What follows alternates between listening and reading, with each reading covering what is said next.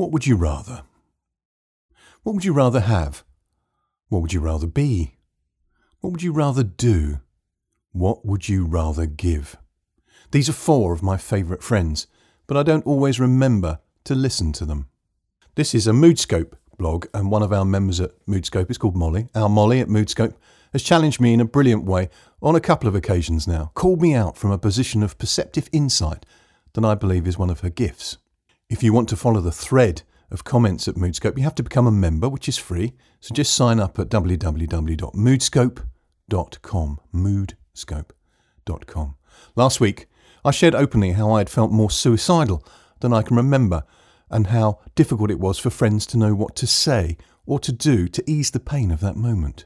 The truth is that whilst I'd prefer not to continue with the current pattern life seems locked in, I'd much rather have something else.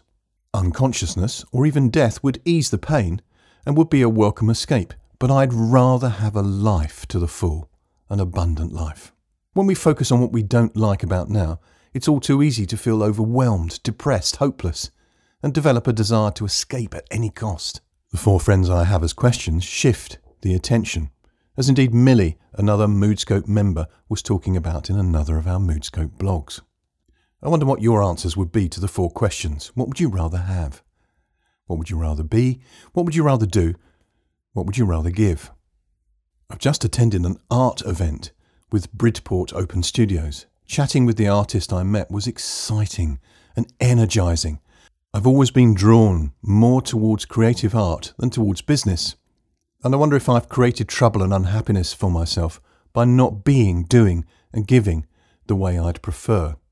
I'd rather be an artist, mixing with other artists and living in an artistic enclave like Bridport.